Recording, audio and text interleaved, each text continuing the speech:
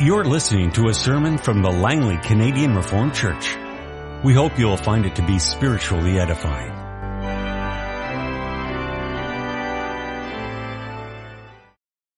In connection with our text this morning, I'd invite you to turn your Bibles to Deuteronomy chapter 32. We will read the verses 1 through 12. Listen, O heavens, and I will speak. Hear, O earth, the words of my mouth. Let my teaching fall like rain, and my words descend like dew, like showers on new grass, like abundant rain on tender plants. I will proclaim the name of the Lord. Oh, praise the greatness of our God. He is the rock. His works are perfect, and all his ways are just. A faithful God who does no wrong, upright and just is he. They have acted corruptly toward him. To their shame, they are no longer his children, but a warped and crooked generation. Is this the way you repay the Lord, O foolish and unwise people? Is he not your Father, your Creator, who made you and formed you? Remember the days of old. Consider the generations long past. Ask your father, and he will tell you, your elders, and they will explain to you. When the Most High gave the nations their inheritance, when he divided all mankind, he set up boundaries for the peoples according to the number of the sons of Israel. For the Lord's portion is his people, Jacob his allotted inheritance. In a desert land he found them, in a barren, howling waste. He shielded him and cared for him. He guarded him as the apple of his eye. Like an eagle that stirs up its nest and hovers over its young, that spreads its wings to catch them and carries them on its pinions. The Lord alone led him.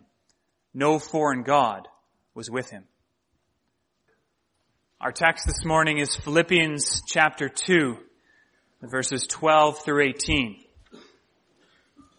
This, of course, immediately follows that poem or hymn or piece of exalted writing that Paul has written in his letter to the Philippians about the example of Jesus Christ and his divinity and also his humility and also his exaltation. So following that, immediately the Apostle Paul writes, verse 12, "Therefore, my dear friends, as you have always obeyed, not only in my presence, but now much more in my absence, continue to work out your salvation with fear and trembling. For it is God who works in you to will and to act according to his good purpose. Do everything without complaining or arguing, so that you may become blameless and pure, children of God without fault in a crooked and depraved generation, in which you shine like stars in the universe, as you hold out the word of life, in order that I may boast on the day of Christ that I did not run or labor for nothing. But even if I am being poured out like a drink offering on the sacrifice and service coming from your faith, I am glad and rejoice with all of you. So you too should be glad and rejoice with me." Congregation, whom our Lord Jesus Christ calls my beloved. I think that when a lot of people see this passage in front of us, especially the first few verses of it, they get in their minds a setting not unlike perhaps a seminary context, where eager students and professors are always arguing about points of theology and about this point in theology in particular. So you can picture two students arguing about the relationship between God's work in salvation and our work in salvation. And so the one says, well, look at this text. It says, continue to work out your salvation with fear and trembling. We got to do something. And then another person says, well, no, because it's God who works in you. To which the other person responds, but yes, but God works in you to will and to act. And then the other one responds, well, but it's all for his good pleasure. And so back and forth they go. Who's right? Who's wrong? What's this text trying to tell us? Where's the line between God's work and our work? Perhaps these are some of the questions that arise in our minds. These might be the questions that arise in our minds, but I believe that Paul's emphasis is very much elsewhere. He doesn't have in mind that seminary context and arguing about theological points. His focus here is not at all on finding the fine line between God's actions and our actions. Not at all. It's all the work of God. But the whole discussion is in a completely different context. Rather than in seminary where points of theological impact are being discussed, picture this conversation happening between two pastors or two elders who are driving from a conference about the divinity of Jesus Christ and His great work on our behalf to a congregational meeting which promises to be very divisive and very difficult for the church. It's about some issue where the groups think very differently and relationships are being strained. And meanwhile, one of the pastors is being sued for $100,000 by someone outside the church. That's the sort of situation that Paul writes these words in. And the question is, how are we going to take what we just learned about the person and work of Jesus Christ, His divinity and His humility, and apply that in this situation to a disunified church, a fractured church, without becoming sidetracked by the problem that's hanging over the head of one of the pastors? And the answer that Paul gives in our text is this: work out your salvation together. That is, what you need to do at that congregational meeting is you need to take everyone back to that conference about Jesus Christ. That is what everyone needs to keep in mind. And that is what they need to work out together as a congregation, as a church, as they work toward unity. They need to learn from Jesus Christ and consider what He has done and how He has done it. And so here Paul brings the point home. He's been talking about unity for a good part of this letter already, and he's bringing the point home. He makes explicit that which sits behind the unity and the common purpose of the Philippians is the sovereign work of God. God is at work in you. And he goes further to show the twofold end or purpose of their unity and obedience. It's a witness to the world, and it's to experience true joy in Jesus Christ. And so I preach the Word of God to you this morning under this theme. Work out your salvation in Christ together. Work out your salvation in Christ together. Work it out in obedience to the God who saves, as a witness to the world, and for joy. Work out your salvation in Christ together in obedience to the God who saves. The first thing that Paul does as he gives this exhortation, a strong exhortation to the Philippians to remain united, is he re-emphasizes their obedience, especially first in relation to himself. The personal relationships between Paul and the churches that he serves were very strong. Paul was not some sort of dictatorial authority. He was not the highest person on the ecclesiastical food chain. Not at all. Paul, when he addresses the church, says he's a servant. And he is.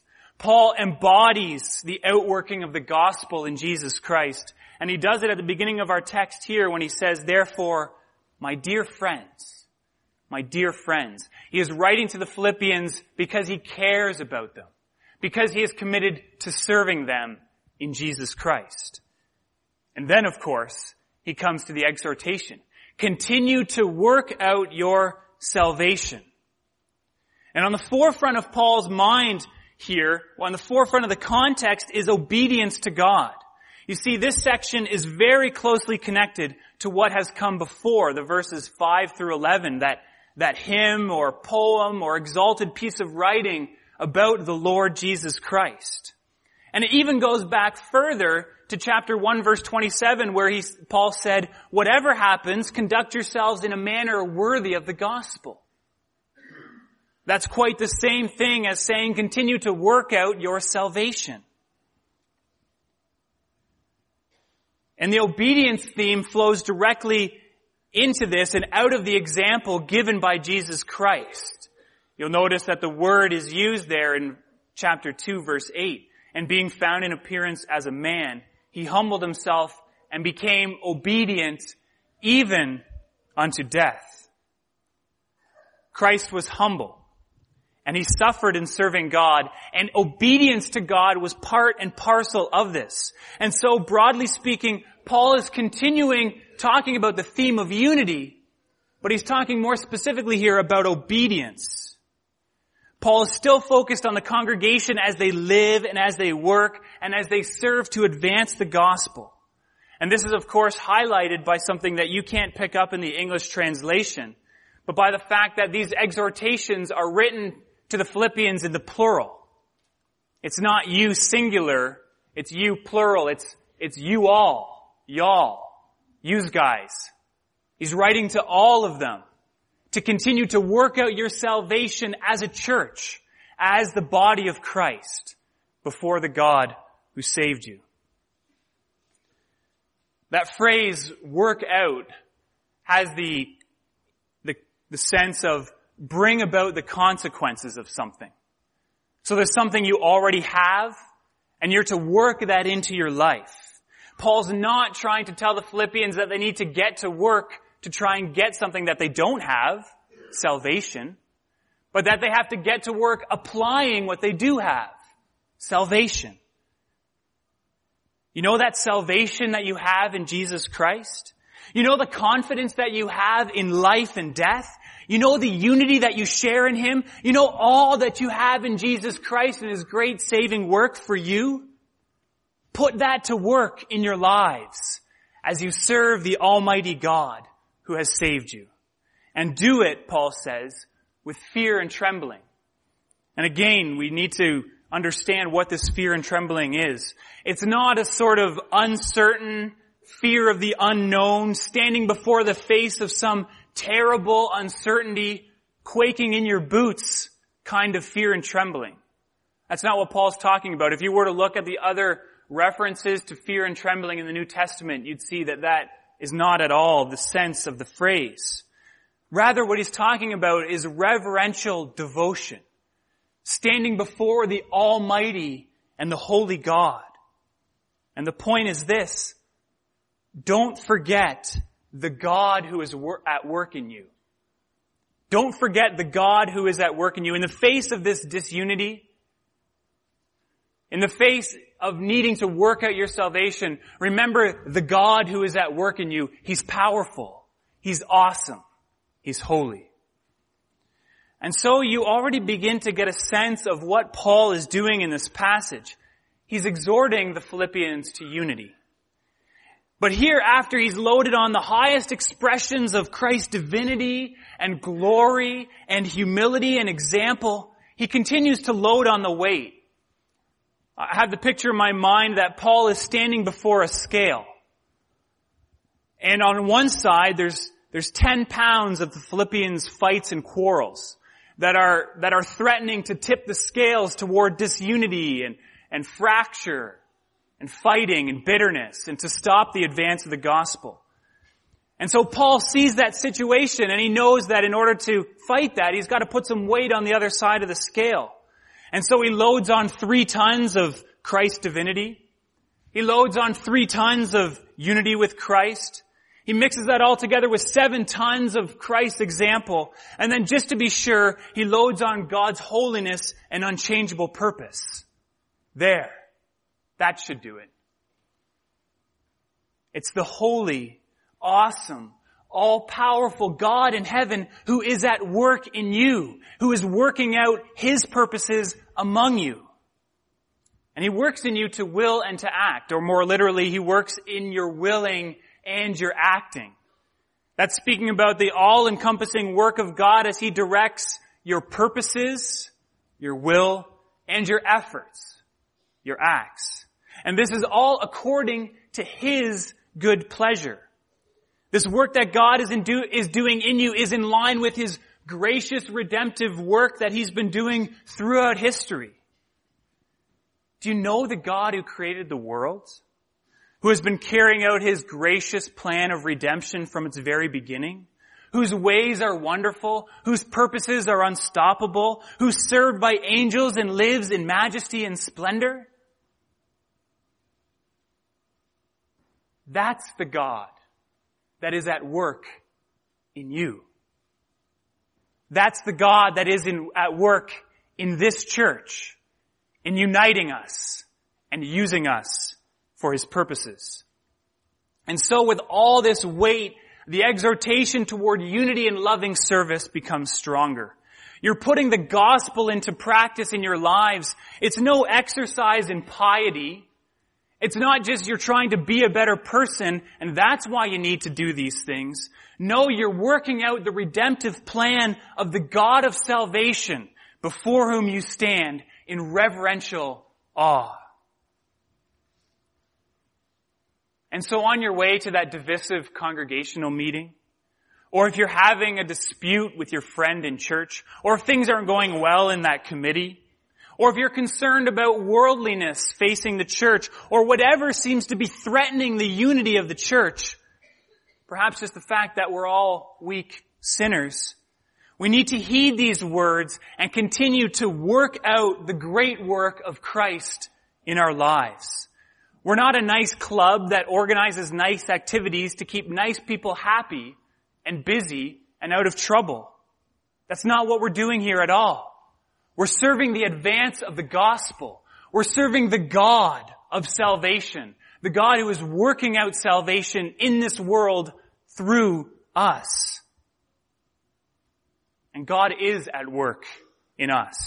God's working in us and through us. The gospel is advancing here right now, on Sunday, and on Monday, and on Tuesday, and Wednesday, and Thursday, and Friday, and Saturday. Suddenly our petty little squabbles and our little hang-ups about certain points or this or that become pretty small. They lose their priority in our lives when we realize the God that is at work in us and what He is doing. That God is doing a much greater and grander and more powerful work among us. We come to our second point then, that Paul exhorts the Philippians to work out their salvation as a witness to the world. Paul continues his exhortation beyond verses 12 and 13, building off of what he said there. He moves from the general exhortation into the realm of purpose. He's showing the purpose for which this obedience needs to be worked out in their lives. And he's going to stay with that purpose till the end of the text.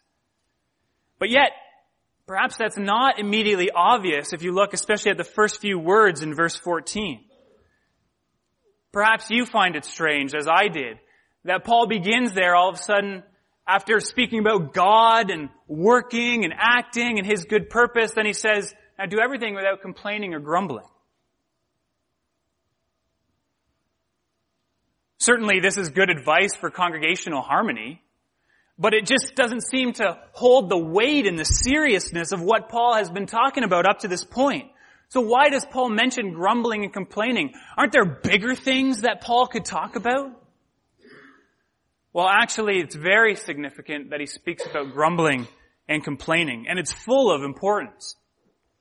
Paul is here actually alluding to the example given by the Israelites in the wilderness. You know, the Israelites who were in the wilderness who were constantly grumbling and complaining? And he's noting there that that is a classic example of what not to do. They serve as a warning for us of what not to do as God's people. Complaining about what God is doing and how He's doing it, acting like disobedient, rebellious children, and resisting Him even as He sets the promised land before us.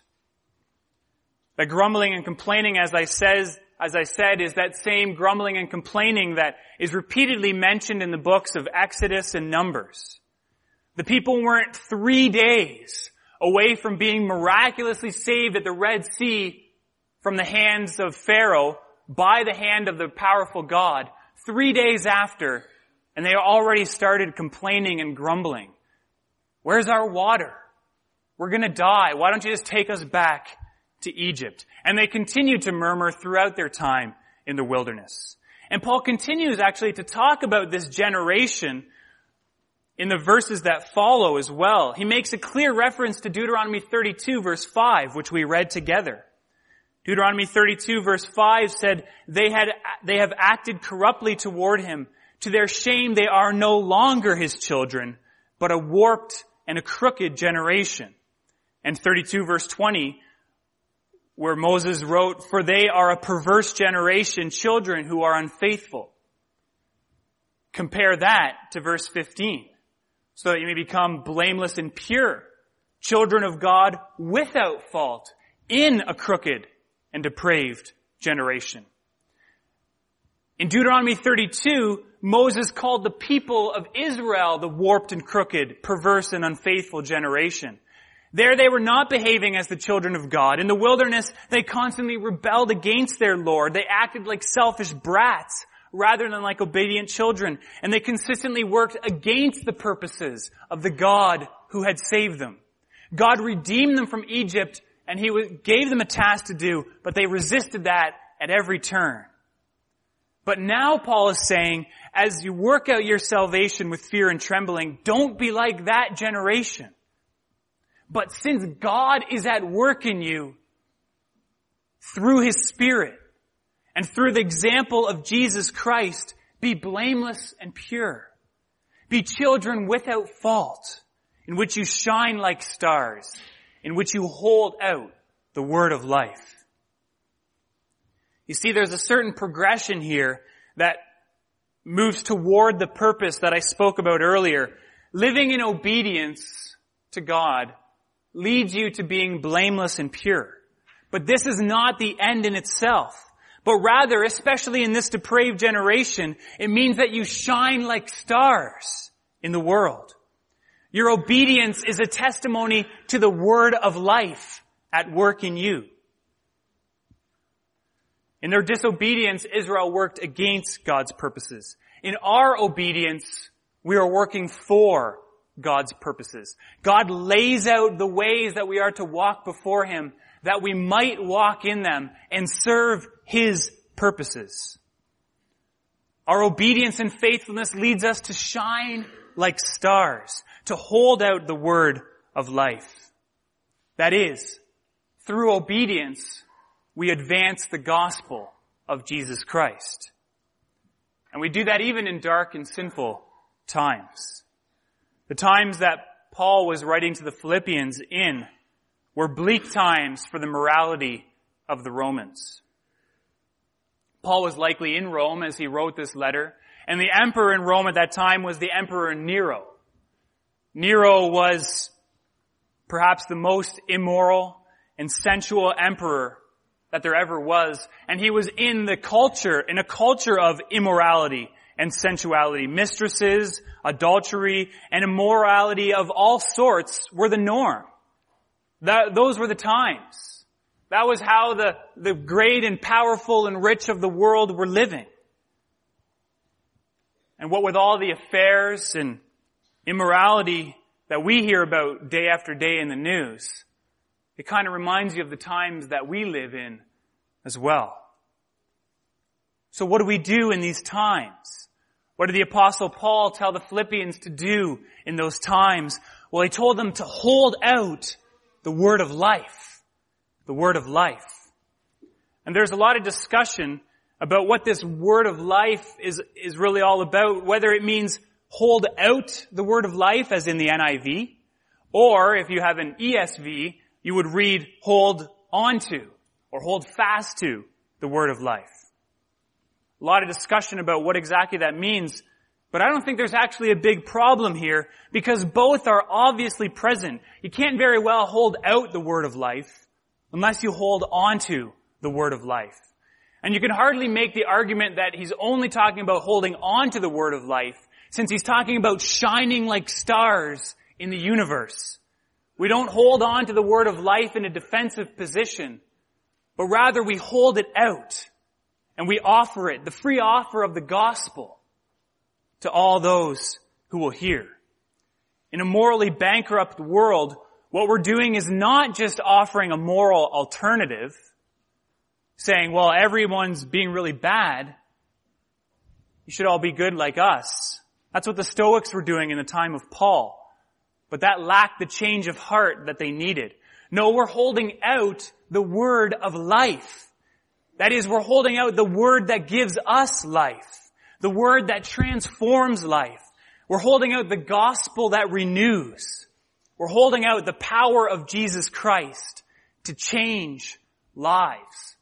In a wicked and perverse generation, that is what we hold out. That's the hope that we hold out. That's how we shine like stars. Because we live out the word of life. And we hold it out for others to look to Jesus Christ. Are you worried about the times that we live in? Then hold fast to the word of life. And hold out the word of life. And shine even brighter. The darkness of what surrounds you, Paul is saying here, only serves to brighten your light, to make you shine brighter in the midst of it. You don't need to be overwhelmed by the darkness, but by holding on to the word of life, you shine like stars for all to see. Yeah, there's pressures on the church. Yeah, we live in a morally confused time. But hold on to the word of life and continue to hold it out because it is God who is at work in you. That's the way it was for the early church, which throve in the morally bankrupt times of the Roman Empire. Will it be for the Church of Langley as well?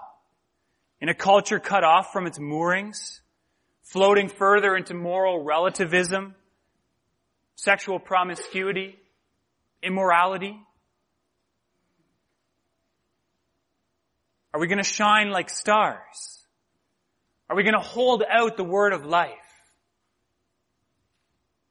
Well, yes.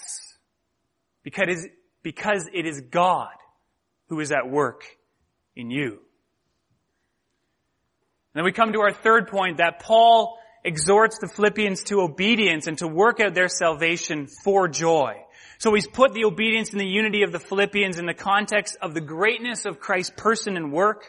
And he's exhorted them to be lights in a dark world. And then he drives the point home with an 18-wheeler as he puts their morality and their unity and their obedience in the context of the day of Jesus Christ, the work of Christ, and the ultimate goal for which we do all things. And this is highlighted by a certain tension, for lack of a better word, in our text in verse 16.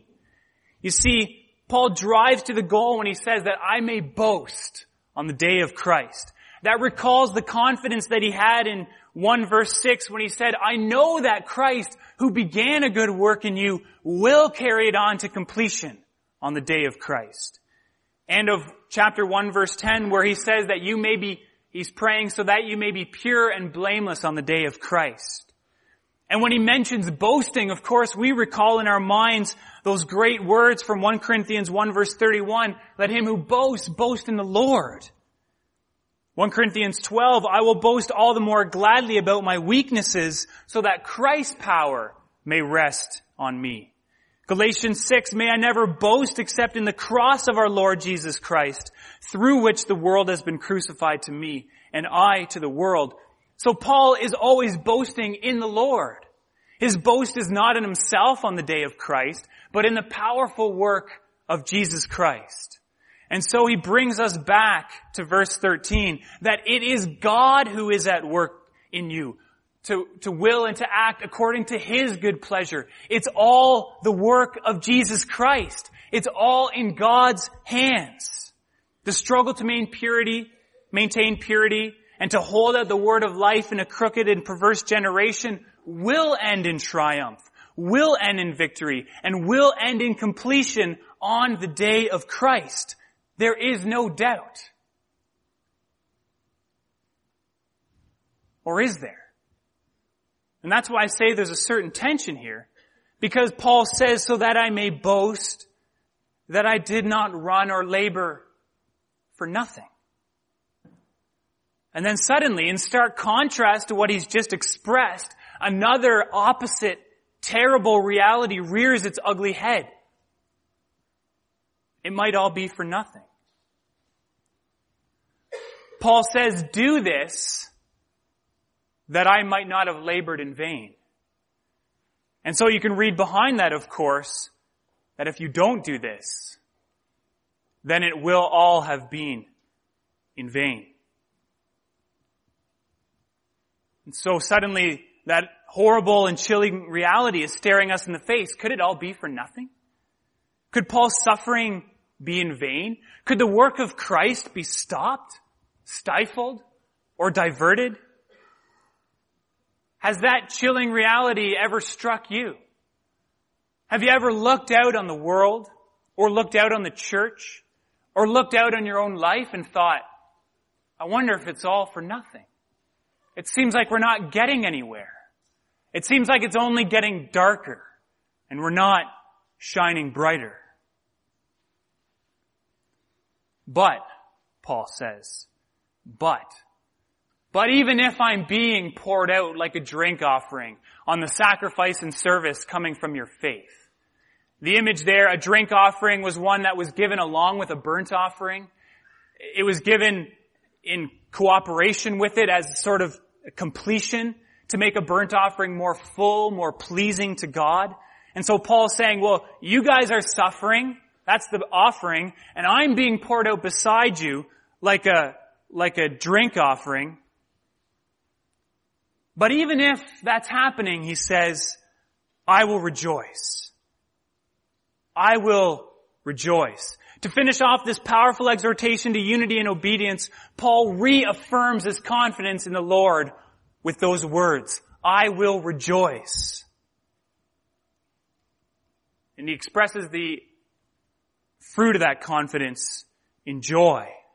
Joy. The word's repeated 4 times in the original. You could read it, I will rejoice and rejoice with you, so also you should rejoice and rejoice with me. Rejoice, rejoice, rejoice, rejoice. No matter what happens, Paul says, even in the face of it all being in vain, rejoice. Why? Because it's all in the hands of Jesus Christ, your Lord. No matter what happens, rejoice. You think things are getting bad? Rejoice. You're worried about facing disunity in the church? Rejoice. You're suffering under persecution and you don't know how it's going to end? Rejoice. Has the thought ever struck you that it might all be in vain? Rejoice. Rejoice in the Lord. And he'll say it again. Rejoice. These present trials and worries that lead us to despair should not lead us to despair, but to rejoice in the cross of Jesus Christ, to rejoice in the knowledge and the reality and the certainty that our salvation is complete and that it is God who works in you. And so go on rejoicing. Work out your salvation because it is the awesome and powerful and almighty God who is working among all of you. Amen. This has been a sermon from the Langley Canadian Reformed Church. For more information, please visit us on the web at www.langleycanrc.org.